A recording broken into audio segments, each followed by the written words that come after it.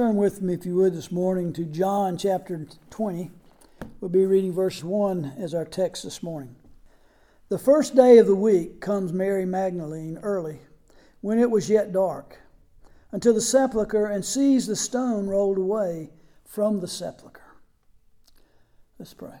Lord, again, we do thank you for your word. We do thank you for this day, this great day, this holy day, the day of resurrection, the day in which all history revolves around. Help us to be faithful in proclamation in our lives that we are Christians and we do the things that God has commanded us in our worship, in worshiping Him and resting one day to glorify His name. Help us to be, again, those who are faithful. In Jesus' name, amen. Again, this morning as we, again, come to chapter 20, and all the Gospels, when it comes to this text, again, and all the texts that deal with on that morning, the first day of the week coming, they all point out, again, a change. A change is coming over the world. See, the day of resurrection, again, changes the whole world. Because now, in that day, this is the day the Lord has made, because the Lord Himself has come forward out of the tomb, and now the nations will change. They will be brought into the promise of Abraham's covenant and be made children of God and sons of Abraham by faith in Jesus Christ alone. And this will change the world. And so this morning we have to ask the question, as we are Reformed and we are Christians and we worship on the Lord's Day. So why did God change the day? Under whose power and might was it changed? And why? And so as we look at it this morning, we see there are only 2 days which God has said are my days. They are actually one day. It's just the day has been changed. In creation, God rested from His labors. He says, again, in the commandments, He says, in 6 days God created all things in heaven and earth and all that is. And on the 7th day, He rested from His works of creation. But also that day became a picture of, again, the slave that was returned and given freedom. Remember, He tells us in Deuteronomy chapter 5, which again is the restatement of the 10 Commandments. He says there again, remember that you was a servant in the land of Egypt. Remember, that's literally a slave in the land of Egypt. That the Lord thy God brought thee out hence through a mighty hand and by an outstretched arm. Therefore Jehovah thy God commanded thee to keep the Sabbath. Now see, He ties creation and freeing of the slave together. God took them from the bondage of Egypt, which is a picture of sin and death. And in the fall, all men died. In Adam, there's none that have not fallen. There's none good, no, not one. And so now, even there, we see that God established a keeping of His day in Adam, when He says, in the end of days, Adam and his family came together to worship. And that little phrase, end of days, is probably referring to the day of rest. The last day of the weeks, the end of days, plural, is the 6 days of work, and now they come to rest in God and service and worship Him. And so we see that working out from creation. But now the second day, see, both of them are associated with creation. The first creation in which God the Son, the Word, created all things, and then He rested. Now remember, it says God. Remember, God is one. We can speak of God doing something, or we can say Christ created, the Word created, but we can say God created. We can say God saves, and we can say we save through Christ. All those are the same thing, because one just distinguishes the works within the context of the Trinity in those. But now as we come to, again, there is first of all the rest from our labors, and now there is the rest in the labor of redemption. In the Old Testament, when God spoke to Moses, He laid out a promise. He made a promise and a covenant with Abraham. But now in making that covenant with Abraham, remember, God saves and gives him a covenant and a promise that he will save many people. He will have many nations come out of him. And then we're also promised now that one will come out of his seed to crush the head of the serpent. And so now we see, as we come this way, we see now in Christ's coming, it is a new creation. Christ comes to make a new creation. He is restoring his covenant, and he is establishing the covenant, which is called the new covenant, which means a restored covenant, a re-established covenant. The fulfillment of all the promises given to Abraham are now fed and made in Christ Jesus, Galatians chapter 3. He is the one seed, and he's the one seed that crushes the serpent. And again, is called the Lamb of God to take away the sin of the world. And so now we see him. And now he comes and he reestablishes a second Sabbath. That first Sabbath still is mandated to all men. Whether they keep it or not, or never heard of it, they still, God says, one day belongs to me. You'll be judged for it. But now in Christ we see there is a new one, and we see in Hebrews chapter 4, he says, for he, that is Jesus, for he that is entered into his rest, that is Jesus has entered into his rest, he also has ceased from his own works as God did from his.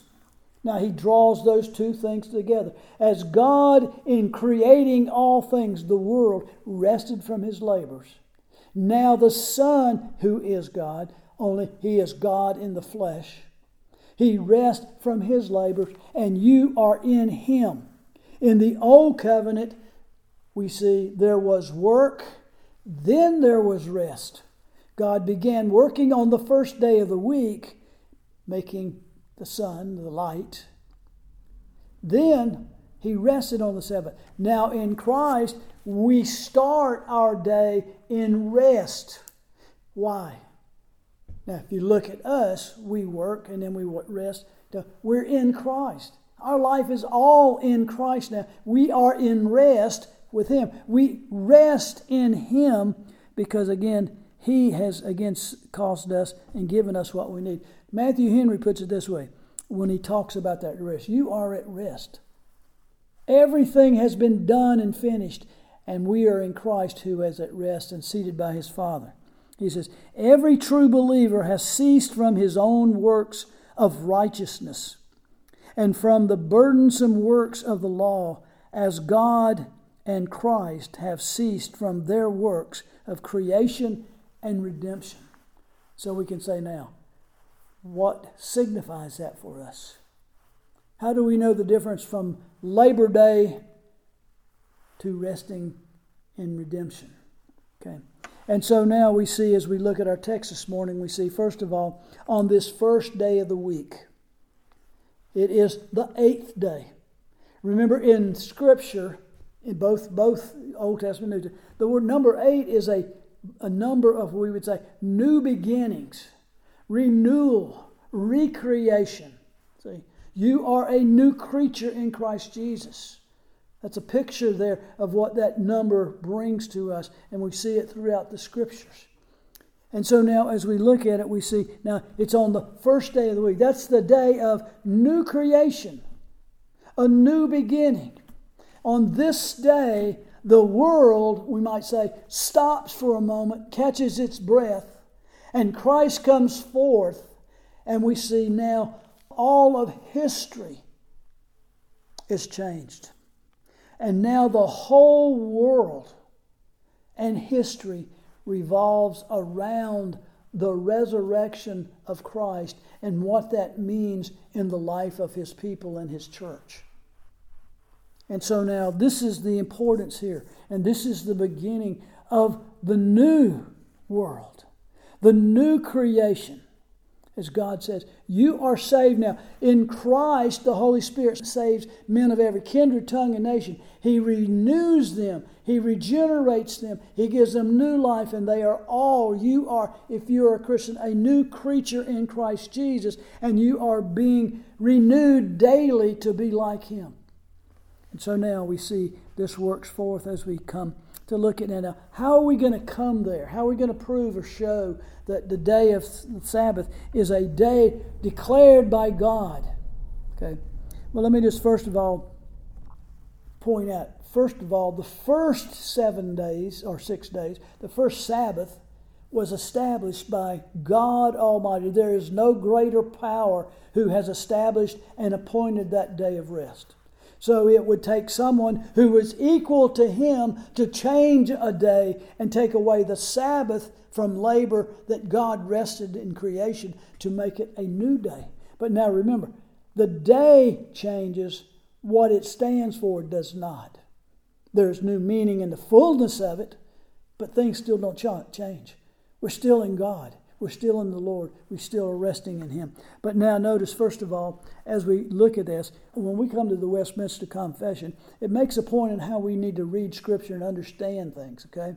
It makes this point about how we look at Scripture. The whole counsel of God concerning all things necessary for His own glory, man's salvation, faith and life is either expressly set down in Scripture or by good and necessary consequence may be deduced from Scripture, unto which nothing at any time is to be added, whether by new revelations of the Spirit or of traditions. In other words, we believe Scripture is closed. You can't add anything to it. And so now we see, as we come to look at the Scripture, what are we saying here? We're saying God does not say in the New Testament, "Thou shalt keep the first day of the week as a day of rest." But by good and necessary consequences of seeing what happens after Pentecost, or actually after the resurrection, we see again that the church begins to change. Now, in the Old Testament, remember, they kept the Sabbath. They kept all these rules and regulations. After Christ's resurrection, the apostles didn't just walk away and say, "That's the Old Testament. We don't have anything to do." Remember, every day they would go to the temple. They would go to the synagogues. They would present the gospel, though they kept worshiping with God's people on the first day of the week. But now notice, and so now we go back and look. Now, so what does the fourth commandment teach us? See, the duty of it has not changed. It's the day. So it says again, the fourth command requires the keeping holy to God such set times as He hath appointed in His word, expressly one day in 7 to be a holy Sabbath to Himself. Now we've grown up in a time, and dispensationalism came in, and dispensationalism said the Old Testament's dead, the New Testament is the only place we get, and unless God restate something in the New Testament, we don't have to keep it. And then they said, well, the Old Testament is old and the 10 Commandments are in the old. We don't have to keep the Sabbath any longer. Literally, they do not believe you have to. You can do whatever you want to. You should worship, but now that's all. See, the Old Testament is a book that teaches you some morals. That's about it. See? Now again, as we look at what it says now, so how can we look at the Scriptures? Now, the first thing is we're going to look at saying good necessary consequence. Okay, when we go back to the Old Testament, does the Old Testament set anything aside in preparation for the first day of the week? I think it does very clearly. Okay, as you look through certain things within the context of the Old Testament, you see first day, 8th day, 15th day, 50. Those numbers are special in the idea of new beginnings. Okay. First of all, we see God made a covenant with Abraham. Remember, He told Abraham, "You mark down all the male children in your family. Any child, any male, on the 8th day you circumcise him." What does that mean? God's covenant was a sign and seal of, again, God's covenant with Abraham. And it was a promise that I am the God who saves by faith. And here is my sign, Abraham. I want you to have my sign in you. This is not your testimony to me. It's my sign to you that I am the God who saves by faith. And I've made a covenant with you. And making a covenant with you means you mark out all of your children, because everything you own in your household belongs to me. It's in covenant with me. And if you don't mark it out, I will cut him out of the covenant. Now, what's that saying? He doesn't say, if you don't circumcise him, he's not in the covenant. He says, no, if you don't circumcise him, I will cut him out of the covenant. See? So now, that idea, circumcised on the 8th day, the circumcision spoke of a new life, of the cutting away of sin, as baptism represents the washing away of sin. The male organ speaks again, remember, of Adam's as the representative of mankind, and him sin, and he passes on sin from himself. So the male speakers, again, is still in representative of head of household. Again, in him sin is passed on, and now in the circumcision it speaks of new life. Sin being cut away, but new life is given, a new creation is given on that 8th day. Secondly, again, lepers and those who had sores that were breaking open. If they ran, like people had boils, they could not go among the people as long as those things were open. But when they were healed, they on the 8th day, that would have been a Sunday, they were to go to the priest at the tabernacle, and there he would sacrifice and wash them with water, and they would be clean and reestablished within the context of the community. It speaks again of new life being reestablished in the household. Again, we see at the Feast of Tabernacles, in that particular feast, there was on the first day there was a Sabbath, then there was a 8th day Sabbath, and then there was a 15th day Sabbath. Most of the others just had a 8-day Sabbath in it. Of those feasts, we're talking about Day of Atonement, Passover, and Pentecost. And so we see those things are picturing for us. Now, when it comes again through the number 50, see, after Passover, this is where Christ rose from the dead. From that day, 50 days from that point when Christ rose that morning at the Passover, that was the Sabbath before it. That first Sabbath, 50 days would be Pentecost. That was the day the Holy Spirit would come down. That was promised to them. And again, the Holy Spirit would come down, and we would see the church regenerated, and supernaturally life will come to 3,001 day. They will be baptized. And that's where, again, the sign that God had given to Abraham of cleansing and washing is now given to them without blood. And we see the covenant with Abraham now is expanded. The covenant with Moses was only to the Jews.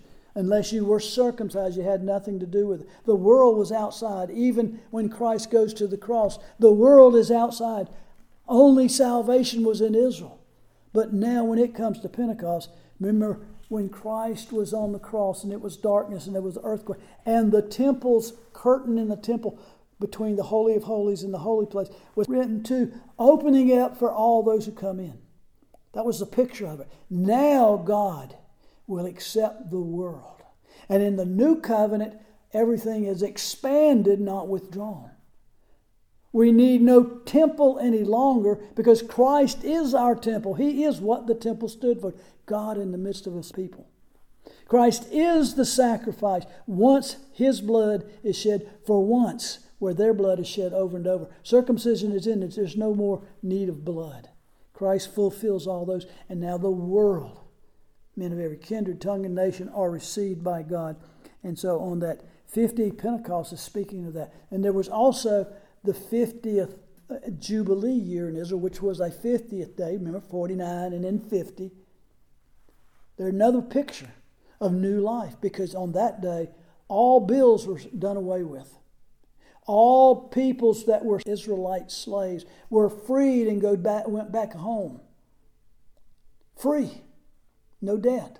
The land returned to its original owners. See, all those things were pictured of new life. And so that's as you look at the Old Testament. And that's giving us some pictures to things to look for in the New Covenant. But now again, in this year of Jubilee, the slaves being freed, there's a picture in a psalm, in Psalm 118, verse 22. There we see it renewed over and over in the New Testament. I think there must be about 8 places in the New Testament. This verse is looked at and understood.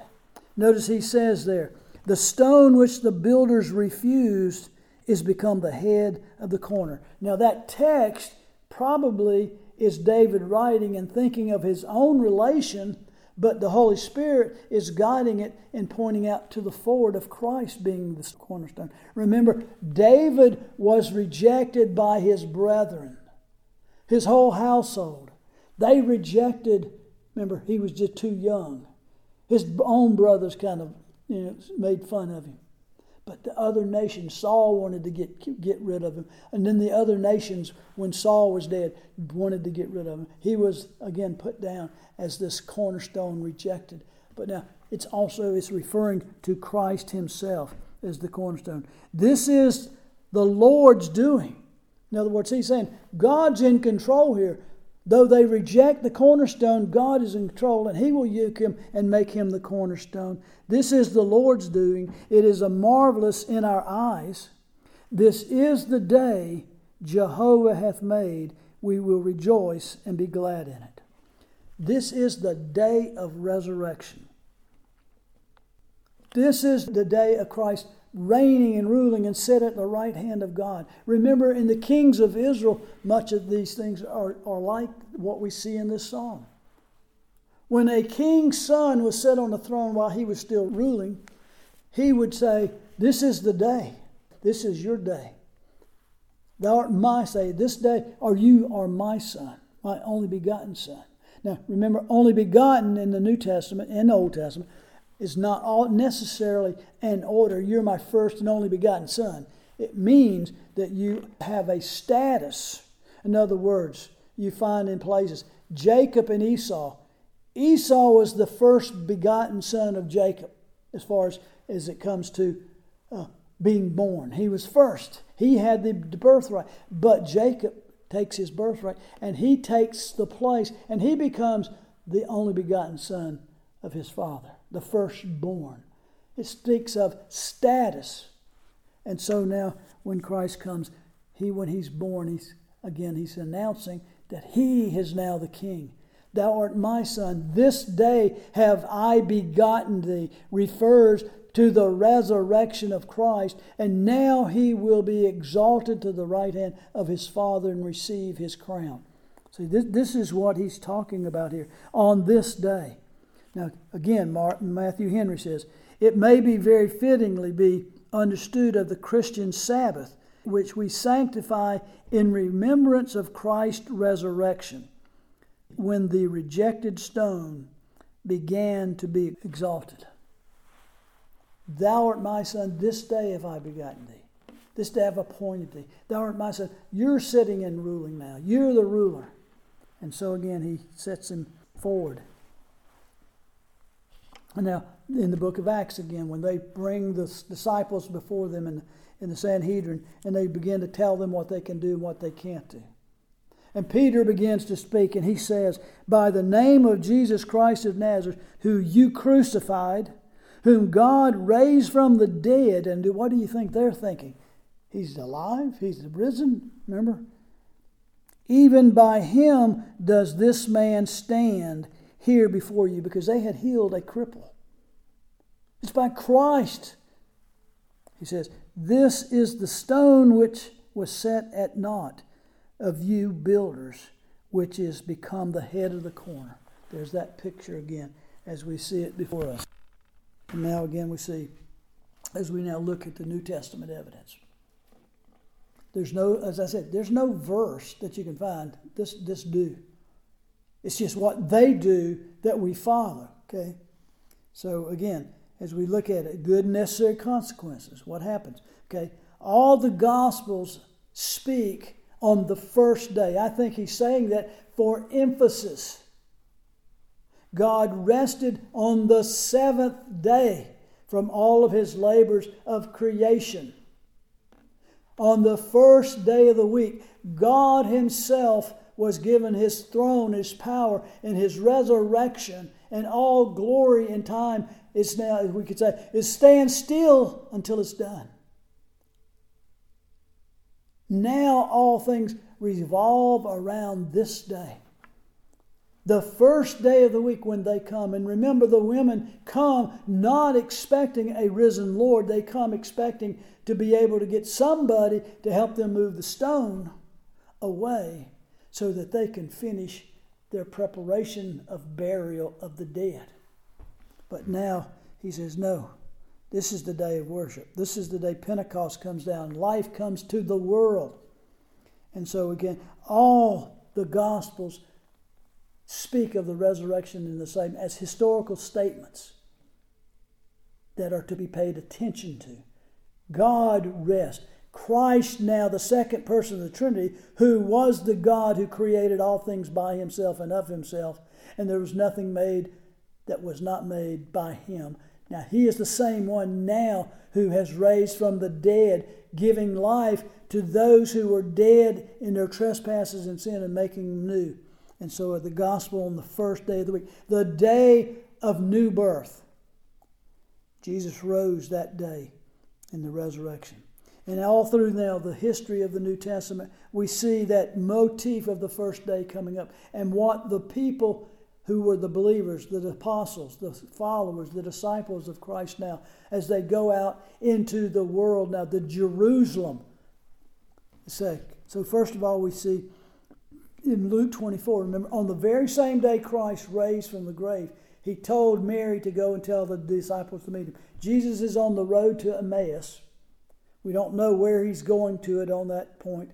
We just know he's there. And there are disciples of Christ. Well, I don't believe they were the apostles, but I think these were other disciples of Christ who had believed. And they begin talking to this man who they don't know who he is. And Jesus miraculously keeps him from knowing who he is. And he opens up the word and speaks. And he says, we thought he was the Christ. And this is the third day. They don't say, and this is the third day, and he said he was going to raise. No, and this is the third day, and we're lost. He's done. He's dead. And then Christ opens up, and it says, and Christ reveals himself to, and he breaks bread with them. I think he's talking there about the communion that they had in the upper room. And so again, he breaks bread with them.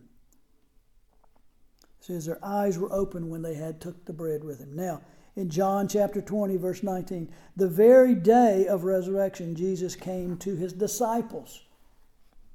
In verse 26, on another eighth day, again, his disciples were with Thomas with them, and then Jesus came and stood in the midst of them. Remember, this is where Thomas says, I can't believe, Lord, unless I touch your hands, unless I touch the spear in your side. But now we come again to the book of Acts. Now, again, Dabney makes a point as he's speaking about this in Acts chapter 1, verse 14 and through 2:1. He says, again of Pentecost, he says, the first day of the week received a second sacred and august witness as the weekly solemnity of our religion, not only in its observance by the whole body of the new church, but by the baptism of the fire of the Holy Spirit on Pentecost. Remember? On Pentecost, again, another first day of the week, they're proclaiming God and God's Holy Spirit that he had promised the disciples 50 days ago or before that he would come down and he would make his presence when Christ went back to his Father. And he pours out the Holy Spirit upon these people, giving them new life. 3,000 people believe in the Lord Jesus Christ. That's new life. That's power coming from the Spirit as he gives them this new life. And so again, we see there in Acts chapter 20, verse 7, it says, and upon the first day of the week, when the disciples came together to break bread. That's with Paul later on in the book of Acts. Paul preaches into midnight. Another place it says in Corinth, and on the first day of the week, Paul collects the offering up to take it back to Jerusalem if they're going to help people in Jerusalem, which had been having earthquakes. And now again, when we open up the book of Revelation, it says, and I, John, was on the Isle of Patmos on the Lord's day. So over and over we see through the Scripture these ideas coming forward. But then let's take one more step before we get too much further. Again, as we look, we see in the church history, you can find quote after quote after quote. I've given you just a few. I bet I could give you 50 to 75 quotes if I wanted to go back and really start looking. But these are just a few quotes, and I'm not going to read them all. There's just a couple I want to point out to you. Because now, Ignatius, the very first one now, he was one who was a student of John in the early church. Remember, John didn't probably die until past 110, somewhere around in there, the year 110, maybe even further. Most of them died after the destruction of Jerusalem in AD 70, when Jerusalem was completely destroyed. But now Ignatius, writing around the year 107, now so you had Christ crucified 30 to 33 AD. Jerusalem, 40 years later, is completely destroyed and there is no more Jewish religion. Judaism is dead. No temple, no worship, no sacrifices, nothing. Now, Ignatius writes this: if then those who had walked in ancient practices attended unto newness of hope, no longer observing Sabbaths. Now, he's talking about Jews who were converted, but fashioning their lives after the Lord's day, on which our life also arose through him. The Lord's day, the day consecrated to the resurrection, the queen and chief of all the days. And these other verses will tell you about what's going on, what's happened. Sundays, I even mentioned in the Justin Martyr, one of the famous writers, he writes more about exactly how they carried out their worship. But now he uses, but Sunday is the day on which our whole common assembly, because it is on the first day of the week, the day in which the Lord came forward. Now, and I want to just read down. In Eusebius, now he wrote around the year 325. And he wrote during the time of Constantine. Constantine was the Roman emperor, and he had moved his kingdom to Asia, and Constantinople was the home. Constantinople, or Nicaea, was near that. Remember, the Nicene Creed was developed there. He oversaw the writing of the Nicene Creed. He was an emperor, but he knew Greek. He knew the people. He had become a Christian. Okay? And so he writes about this in a commentary on Psalm of the Sabbath, Psalm 92, again. And he writes this, and I want you to get there because he's kind of developing what was going on in 325 in Asia, in this place, Constantinople, and around Europe and the world where the Christian church was. He's writing about the Christian church because now he, as the emperor, had become a Christian. His kingdom was Christian. That didn't mean everybody was a Christian, and he didn't force other people necessarily to become Christian. But he writes this: the word by the new covenant translated and transferred the feast of the Sabbath to the morning light and gave us a symbol of the true rest. The saving Lord's Day, the first day of light, in which the Savior gained the victory over death, and celebrate holy and spiritual Sabbath. Even all nations redeemed by him throughout the world assemble and do those things according to the spiritual law which were decreed for the priest to do on the Sabbath. And he's talking about worshiping, reading the word, prayer. All things which it was duty to do on the Sabbath, these we have transferred to the Lord's Day as more appropriately belonging to it, because it has the precedence and is first in rank and more honorable than the Jewish Sabbath. It is delivered to us that we should meet together on this day, and it is evidence that we should do these things announced in the psalm. Notice he draws the Old Testament and New Testament together. But now, in this, he's pointing out that as Constantine has become a Christian, in his nation, as the head and ruler of the nation, the emperor, his nation would make practice of Christians. And on that day, believe it or not, in Constantine's time, he declared that his government would have no offices of business opened on the Lord's Day. He didn't make people become Christians, but his offices were closed the whole of the Lord's Day. Now, the Seventh-day Adventists, and those who want to say, well, no, it's the first day, they believe Constantine was a pagan, and that he forced the Christians in the world, since he was a Roman emperor, to become worshipers on the first day. The problem is they never look. See, they have an agenda, and they have to make things fit their agenda. They never think, he was converted. He became a Christian, and what he did is he followed what was the customs and traditions of the Christian religion that he just joined. Christians don't work on the Lord's Day. They worship Christ on the Lord's Day. And so his did. See, they never thought to say, well, he just picked up what was the traditions and just said, this is the law. I'm the king. I'm a Christian. I will worship on the Lord's Day. See, so again, as we look at the day, what do we do? Do we then show forth enough to say we are Christians? See, how do you keep the day? That's a testimony in itself to the world that we know him and we are resting in him on that day. Let's pray. Lord, we thank you for your goodness and mercy that you gave us this day, Lord. It's a day that is your day. This is the day that is the greatest day of all, and the power to make it would be the power of all creation alone could change that day from the last day to the first day, which is the day of life. We are new creatures in Christ Jesus. You have made all things new for us. And Lord, we are in you and we rest in you, and we thank you for it. In Jesus' holy name, amen.